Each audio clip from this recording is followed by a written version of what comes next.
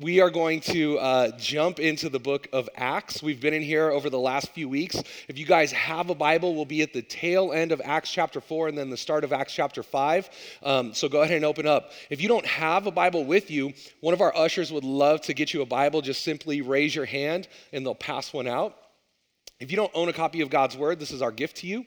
For all of us, this is always a really great reminder and opportunity to jump in, start today with the True Story Project. If you're not familiar with what that is, back in September, our church started a project where, as a whole church, we committed to reading the whole Bible over the course of a whole year. And so some of the Bibles actually have the bookmarks with information about True Story Project. If you're behind, if you haven't started, if this is the first time you've heard about it, start today. That's our mantra, start today, jump right in and read the true story of God's world with us. So, before we dive in today, there's some heaviness in this passage that we're going to look at. If you guys have been around church for a while, you may be familiar, that's right, with the story of Ananias and Sapphira. So let's pray together before we dive in, okay? Oh, God, thank you for today. Thank you for this morning. Thank you that your mercies are new every morning.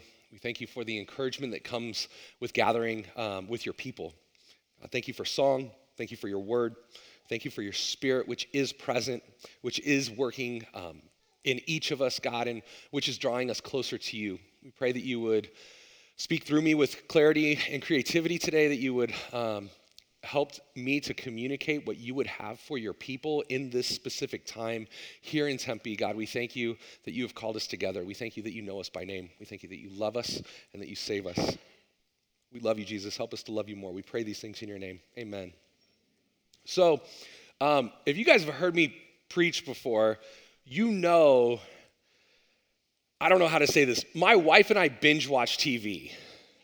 And that may not be the holiest thing for like a church guy to be confessing to the congregation, but typically what happens is we're both very busy. We're involved in a lot of things. And at the end of the day, once the kids go to sleep, my words have like long been spent for the day. I have no more words. My wife still has like 7,000 words. So after those are spent, then we're both exhausted and we watch TV. And some of the shows are really like intelligent, holy, uplifting shows. And then others are like Walking Dead, guilty pleasure, whatever. But one of the shows that has really captivated us is a show called This Is Us. And if you guys were around people are like, yes, this is going to be a good sermon. If you were around for Christmas Eve, Ricardo talked about the show This Is Us. And so I blame him. It's Ricardo's fault. But he had told us about the show, and within about, if I'm honest with you guys, about 48 hours, we had watched every single episode of This Is Us. And so now the second half of the first season's out, and we're watching the show, and we love this show. There's something about the writing, the story that just draws you in. You can't help but be sucked in by this dad who just loves the mom so well. And I'm watching this and I'm like, at the same time, feeling like I'm the worst husband ever. And like I want to be a better husband, right? And he loves his kids and he's like vulnerable with them and he accepts them. And I'm like, I need to be a better dad. And there's something, I can't exactly place my finger on it. I think there may be like witchcraft or sorcery involved, but This Is Us has like this magic spell that whenever you watch it, like you just cry. I can't help it. And, I'm okay. Like I'm confident in my manhood. I got tattoos. I'm tough, But seriously, every time I watch this show, I'm like crying and it's really, really good. It's really, really good. So This Is Us is this picture of a family that as it points out where I'm lacking as a leader of my family, it draws me in. It makes me want to do better and like, I wish I could be in that family, right? We do this thing called DNA, and it's a really good entrance into our church. You talk about who we are and what we do. We just started a new session this morning, actually, during the 9. So little plug here, if you are looking to get into a redemption community, that's the best way to do it. Join us 9 a.m. in the 800 building next Sunday.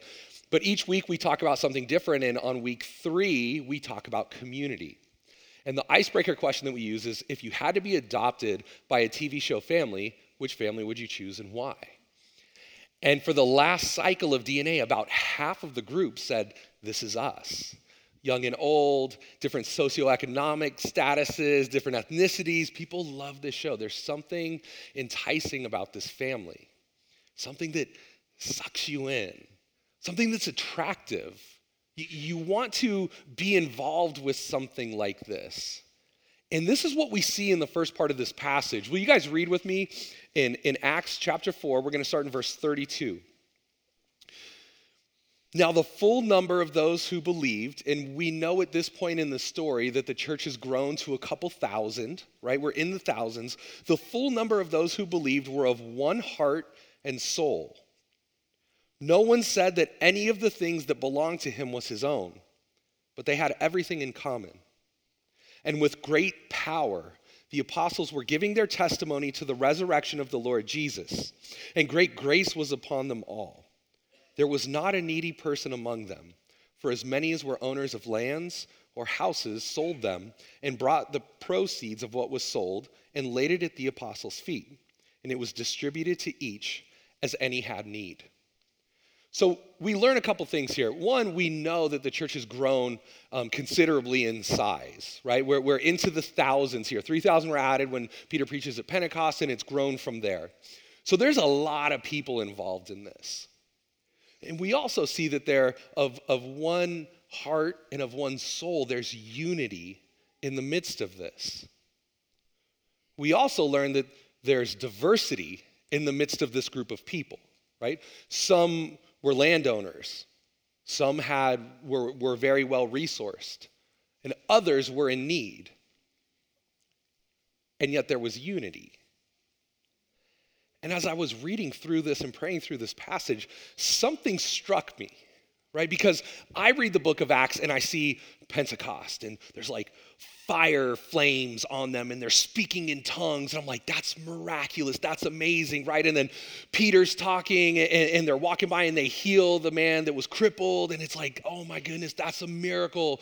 That is amazing. We see these great big, exciting signs and wonders, and we think, wow, wouldn't it be great to live in the time of the early church and see these miracles happening left and right, these strange things that we don't really know what to do with. Like, we go to the doctor, we don't just go to Ricardo and have him pray for us, right? And so we're trying to figure out, like, what's going on, these signs and wonders, these miracles, they're really interesting. And then we read a passage like this, and it's like, oh, no, that's nice. And I wonder if we sought to embody a miracle like this as much as some of the other more flashier things, what kind of witness would the church have today? If in the midst of our context, if we were a large group of people who were diverse, age-wise, socioeconomic status, how we voted, what we care about, what shows we watch, yet we could still get along in unity. I wonder what type of testimony that would give to the world that is watching. I wonder how we would engage our community. I would suggest, church, that this would be nothing short of a miracle. And we're beginning to see this. We're beginning to see this as the early church takes seriously the words of Jesus, this great commission to go and make disciples of all nations. They're going throughout Jerusalem making disciples, bearing testimony to this resurrected Christ. And when this resurrected Jesus enters into someone's life, things change. There's a shift. Things are different. And it starts to make waves. It starts to affect those around them, their community, their city, the entire culture. And so we have a snapshot of this here, and it's seen in this great unity, right? There's unity among believers, not only in their relationships, but in their behaviors, with their finances. And we don't see here, like, some people would say this is an early form of socialism or communism. That's not what's going on here. This is not mandated by government or state. This isn't even really mandated by church leadership. It says, as anyone had need, as any need arose, fellow believers responded. The implications here is that they knew one another. They knew when there was a need. There was vulnerability, right? People were vulnerable with one another to share their needs, not to always put on, the pretty face when you go to church and everything's okay after you were just like screaming at your kids in the car in the parking lot. I've never done that, ever. So we see something happening and we know, because of our experience as human beings, this is not normal. We don't typically see this. We struggle to live with this. I struggle to live with this generosity with my family or my close friends, let alone people that I don't know well, but this is what is being exemplified in the early church. It says that there's great power. There's great authority that's coming along with the apostles' teaching in the midst of this context. You see, these people, we've talked about this, these people are a glimpse of the coming kingdom. They're a foretaste of what it will look like when God restores all things on heaven and earth back to the way things should be. We live in the midst of the way things ought not to be. We feel it, right? Things should not be this way. We feel the tension, and these people are living in a distinct countercultural way. They're giving that little glimpse, that tidbit, like that Costco sample when you try that thing that's really, really good and then you buy 15 pounds of it, because it's so delicious. That's what they're doing. They're living these distinct lives so as people who don't yet know Jesus see them and encounter them, they see what's going on and there's something appealing. They look like this is us, and then the people around them start binge watching. They start entering in because there's something about this story. There's something about this reality that people could really be united. That people could really love one another. Not in a superficial kumbaya, post something on Facebook sense, but deep in their bones. That they would be willing, as Barnabas does, and we'll see this, to sell their possessions and distribute them to anyone who has need. Let's pick up in chapter 4, verse 36. It says, "Thus Joseph, who was called by the apostles Barnabas, which means son of encouragement, like one of the best nicknames ever, who's a Levite, a native of Cyprus, sold a field that belonged to him and brought the money and laid it at the apostles' feet." He understands that there's need in his community, and he responds. He responds. He sees the need. He's motivated by the love of God, these affections that through the Spirit Christ is stirring within him, and he responds. And it's really, really easy to read this story and to think, yeah, go. But when it comes down to us, we know generosity is costly. It costs something for us to live this way. And if we're honest with ourselves, if I'm honest with myself, I don't always get really excited about sacrificial generosity. It's uncomfortable. And so, church, I would suggest it's nothing short of a miracle that through the Spirit, God is stirring the affections of his people. That there is this bubbling up of love and generosity and sacrificial commitment to one another, that they would live in this way. This was a common thing. It wasn't just Barnabas. This was common in the church. Kind of makes me reconsider how we pray for one another. That if we lived with this intense generosity, how differently would our communities look? How would we be seen in our work environments? What would our neighbors say? You always have people over and you're sharing stuff and cooking meals. What is going on there? I would imagine that would raise questions. Why do you do that? I imagine that would give us some opportunity to live out what Peter tells the early church in the book of 1 Peter to always be prepared to give an answer when people ask you about the hope that you have. Right? He doesn't really have this picture in mind of like the guy on the corner with the sign. That's not really the picture of evangelism that Peter has in mind. It's more of such a distinct life in the midst of the world that people can't help but ask questions of what is going on? Not like, why are you such a weirdo? But like, what is going on? This is an attractive community. This is a welcoming community. This is a sacrificial community, and this is a loving community. But as we move forward, we see that it's not all like puppies and rainbows falling from heaven, right? We have this story of Ananias and Sapphira, which starts in chapter 5, and it says this: "But a man named Ananias, with his wife Sapphira, sold a piece of property. And with his wife's knowledge, he kept back for himself some of the proceeds and brought only a part of it and laid it at the apostles' feet. But Peter said, 'Ananias, why has Satan filled your heart to lie to the Holy Spirit and to keep back for yourself part of the proceeds of the land? While it remained unsold, did it not remain your own?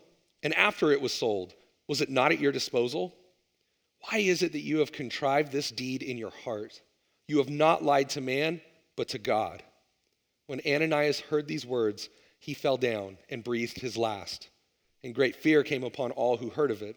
The young men rose and wrapped him up and carried him out and buried him." So the moral of the story is, if you don't tithe today, you could die. Just kidding, but maybe.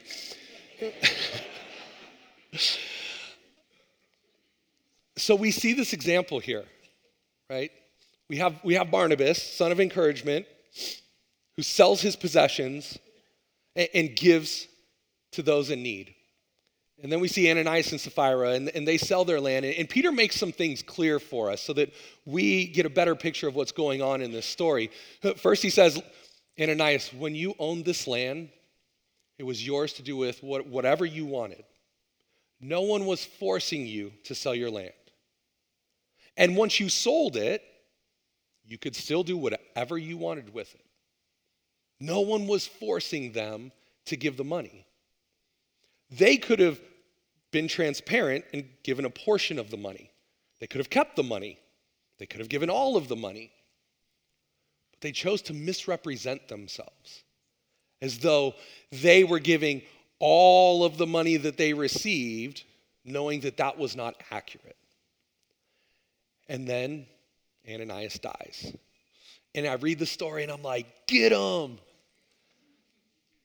And then I start to reflect a little bit. And then I get really nervous because, like, not only am I reading this story, but now I'm preaching this story. And if my wife were here at this service, she could tell you for hours all of the ways that I do this same thing. And if we're honest with ourselves, I would assume all of us do. You see, this really weird thing happened a year ago. I stopped having a normal job and I started working here full time. And as soon as that happened, I don't know, like everyone that I knew kind of shifted how they viewed me. And all of a sudden it was like, oh, we're going to eat a meal. Will should pray. Oh, anything happened? Will you pray for us? And I'm like, I could have prayed 2 months ago and you guys can still pray. But there's this assumption, right? And people will come with like, all of these super intense questions, like, Will, you're a pastor now. When Jesus died on the cross, where's the actual cross? And I'm like, I have no idea where the actual cross is. Turns out I don't know every single thing that's in here or the implications of it. Like, all that to say, I'm a guy, just a dude who's trying to figure it out. And getting to know the guys and the gals on staff, we're all in this boat. We have sin, real sin. And there's an incredible weight that comes with coming here week after week and preaching and teaching and sharing about this standard that God calls us to that none of us live up to in our real lives. That's the reality. That's the reality we all find ourselves in. And I love Ricardo talks about discipleship is one beggar showing another beggar where the bread is. And the bread is in God's grace. We don't come here as experts. We don't come here as sinless. One of the pastors at another redemption congregation was joking about preaching this sermon, and the service would go kind of regular, to sing the songs, awkwardly shake the hands, do the announcements, and then just have no one get on stage.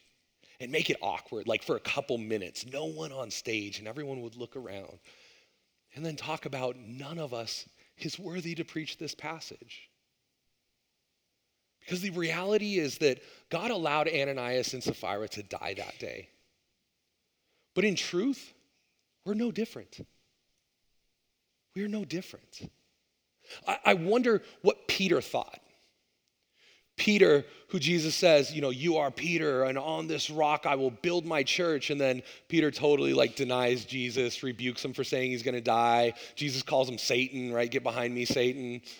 Peter, who knows what it feels like to fail. Peter, who knows what it feels like to deny Christ. I wonder what he was feeling in the midst of this, as this exchange was going on. It becomes a little more clear when Peter speaks with Sapphira in verse 7. It says, after an interval of about 3 hours, his wife came in, not knowing what had happened. And Peter said to her, tell me whether you sold the land for so much. First time I read it, I thought of he's almost laying a trap for her, right? Like he's going to trick her, gotcha. I wonder if that wasn't his tone, though. I wonder if it was the tone, if it was almost a plead.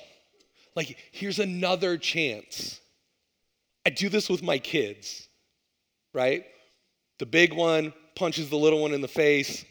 What did you do? Well, my brother made, no. What happened? Well, what had happened was I was going to do this, but that, no. Just tell me the truth. Tell me the truth. When Jesus meets with Peter after Peter's denial, he gives him this opportunity. Do you love me?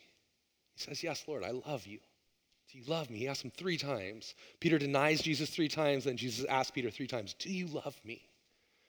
There's opportunity for repentance. There's opportunity for grace here. And so Peter asks Sapphira, hey, is this the amount? She says, yes, it's the amount. But Peter said to her in verse 9, how is it that you have agreed together to test the Spirit of the Lord? Behold, the feet of those who have buried your husband are at the door, and they will carry you out. Immediately she fell down at his feet and breathed her last. When the young men came in and found her dead, as they carried her out and buried her beside her husband. So we often talk about here with the need for volunteers, especially in children's ministry. We always need more volunteers in children's ministry, and it's hard to get enough volunteers. I imagine it would be more difficult to get volunteers to carry out the dead bodies of people who had lied to the Spirit and buried them. That would probably be a tough call to fill. But this is what we see in this story. In the midst of the people, this happens.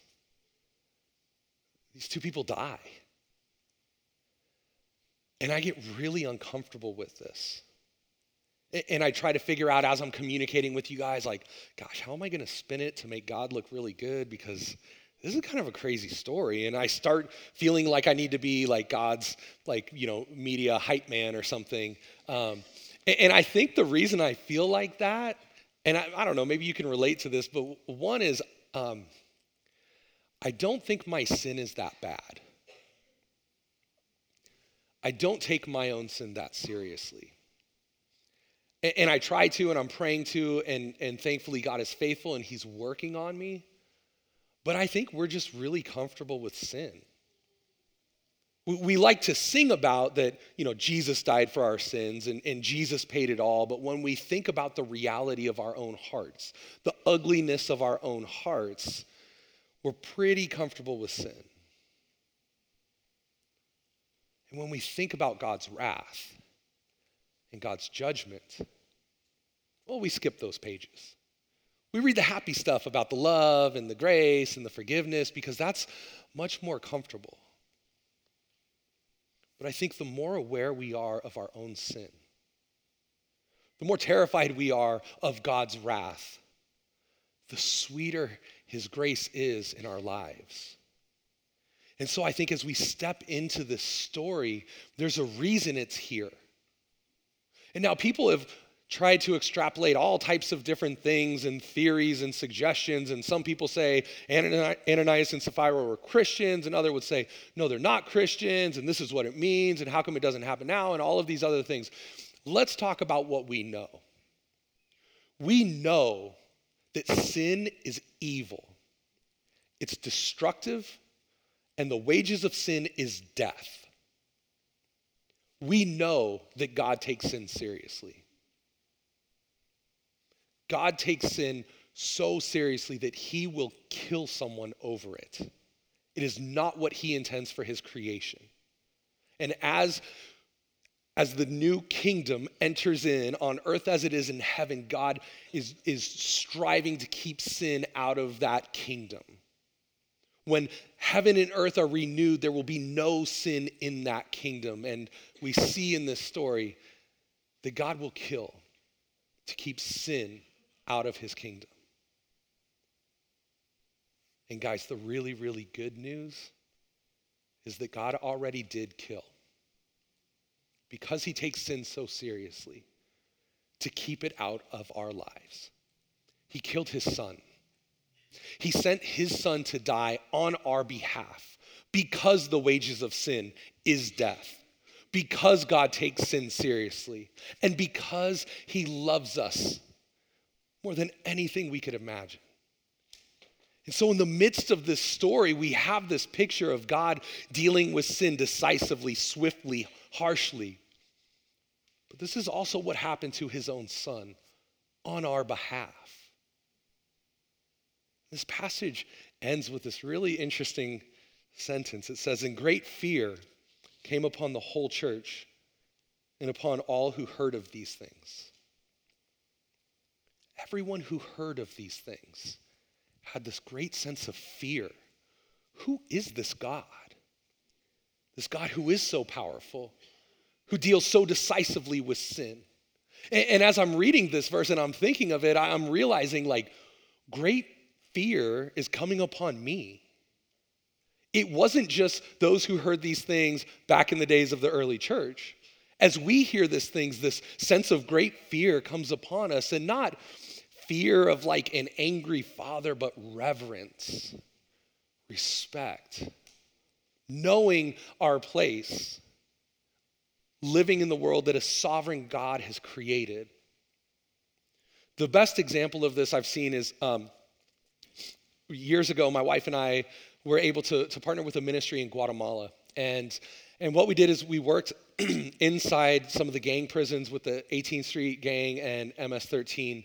And in the 18th Street Gang, they have a prison right in the middle of Guatemala City. And so we go in and we're going to tell them about Jesus and hang out with the guys. And as we're approaching the prison on the street, on one side is the prison and the big entrance. And directly across the street from the entrance to the prison is like this gigantic like army vehicle with like 3 machine guns pointed right at the entrance. So if there is a prison break and people run out, they have like literal like troops with machine guns and sandbags. And part of me is like, my little kid G.I. Joe self is like, this is awesome. And then part of me is like, this is really scary. Like, this is intense. And so we walk into the prison and, you know, they search us, and the guards bring us over to the floor where all the 18th Street Gang members are. And so the guards, they open the first door, and then there's a little hallway, and then they close the door, and the inmates open the inside door. And that's a little intimidating. The guards don't go on the floor for safety reasons. And I start like, you know the voice, right? Like, what are you doing? Why are you going in here? And so my wife and I, she wasn't my wife at the time. Like, we're going in and I'm thinking, okay, she's gonna die. Like, I'm gonna die. This is gonna be horrible. This is crazy. But we go and just had a really great experience, you know, over the course of a few days. And we did a couple trips. But one of the things that's really interesting, so if you can visualize, that floor of the prison is set up with kind of a hallway and then 8 large cells on either side. Okay, about 40 guys can fit in each cell. If you've seen the like National Geographic did a documentary, like those types of things, like the Central American gangsters, like have that picture in your mind, right? With like the face tattoos, right? Like this is nothing, right? Like the face tattoos, neck tattoos, these are the guys. But this ministry has been in there for a while now. And they've shared the gospel and they've served them well and they've loved them. And some of these gang members have responded. And so now the gang has to figure out what to do because they love the ministry. These guys are becoming Christians and not wanting to do what the gang is telling them to do anymore. So how do they navigate these waters? What they decided is on the back left prison cell, they call it La Iglesia, the church. So if you become a Christian, you get to move. You go live in La Iglesia and you hang out with the Christians and you don't have to do the things that the gang expects everyone else to do. But there's another dynamic at play. Because what they found is some guys would get scared. They wouldn't want to do what the gang was asking them to do. So they would say, oh yeah, we're Christians now. And they would go live in La Iglesia. And there were severe physical consequences if they found out that these people weren't actually Christians. So as these men are considering whether or not they will accept Jesus, whether or not they will trust God with their lives, one of the factors that goes into their minds is they will be watched 24/7, day and night. And if they aren't acting like Christians, their gang brothers will make sure that consequences are felt. There's a very real threat here. It's a life or death situation. And this is what I've come to find out. There aren't a lot of guys that make that commitment. But the ones that do understand what Dietrich Bonhoeffer says. When Christ calls a man, he bids him come and die. Take up your cross and follow me. That this call into relationship with Jesus is not simply, I'm going to choose to believe a certain set of things, but my life will be radically changed. As one author describes it, it's not that we're simply saved by grace, but yet grace which produces works, grace which produces fruit. That the gospel demands a changed lifestyle. The gospel demands that as we enter into this community of God's people, we start to look like God's people. We are this display people, this unique countercultural presence in the midst of the world, in the midst of the hurt and the brokenness and the chaos and the disunity. We are that unified voice. We are those people of love, of generosity, of sacrifice, those who would willingly give of ourselves for the sake of another because we follow in the footsteps of Jesus, who left the comforts of heaven to walk this earth, right? The word put on flesh and dwelt among us. God moved into the neighborhood, not from a distance, but up close and personal, and that has implications on our lives. When we say we love Jesus and that we're filled with the Spirit, then things change. God's law is written on our hearts. It shouldn't be a mystery whether we believe or not. There should be this radical shift. And while the grace is free, God's invitation is open to everyone. There should be a sense of reverence that comes with this because sin is costly. There are consequences. Serious life or death consequences. But the good news, this gospel that we proclaim week in and week out in all of our RC gatherings, when our mission collectives meet, as we mentor your children, all of these things, this gospel says that these weighty consequences of sin, you don't have to bear them. God's Son will bear those for you. Jesus came to live this life for the sake of others that we could never live. He came to show us, to lay the foundation for the Spirit to come so that we could be this foretaste of the coming kingdom. So that as we go out into our communities, as we go out into our vocations, our neighborhoods, our friends and families, they would ask, what is going on?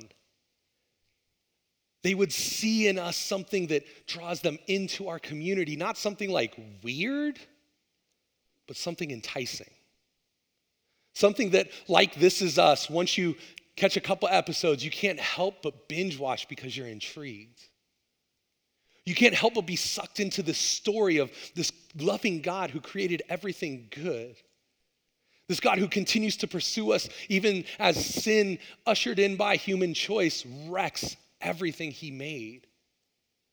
This God who sets forth this long plan of redemption, which goes from a nation, a people shaped by a law that focuses their love and attention on the other, to his son Jesus, who dies for us, who raises from the dead and sends us his Spirit so that we can continue to participate in this grand narrative. This God who takes sin so seriously that he would send his son to die so that we may have life. This is the good news. This is the story that gripped and shaped the early church. And this is the story that moves us forward today. Will you guys pray with me? Father, thank you for the story. Thank you for the goodness, the faithfulness that you've displayed for generation to generation to generation. God, you give us such a clear example in this text of Ananias and Sapphira who chose sin, and it literally led to death. And you give us this example of Barnabas, the son of encouragement who chose love, and it led to life. God, we thank you for the work that you did in Barnabas' life as he and Paul were missionaries to the Gentiles. We thank you that we are connected spiritually to that. That because those men in their faithfulness stepped out empowered by your Spirit to share your good news with Gentiles, God, we are included. We thank you that you love us, that you include us into your story. And God, we ask that your Spirit would continue to mold your people, that you would continue to conform us to the image of your Son, that you would use us despite our sins, despite our flaws, despite the many ways that we choose everything other than you, God, that through your grace and your forgiveness, you continue to use us to share this story. God, we thank you for the ways that your love draws us close to you and close to one another. We thank you for the ways that you are using your people here to impact our communities. Would you bless us with more of that? Would you continue to pour out your grace upon us so that with power, we may bear witness to the good news, the reality that you came, you died, and you raised from the dead so that we might be saved. We love you, Jesus. Help us to love you more. We pray these things in your name. Amen.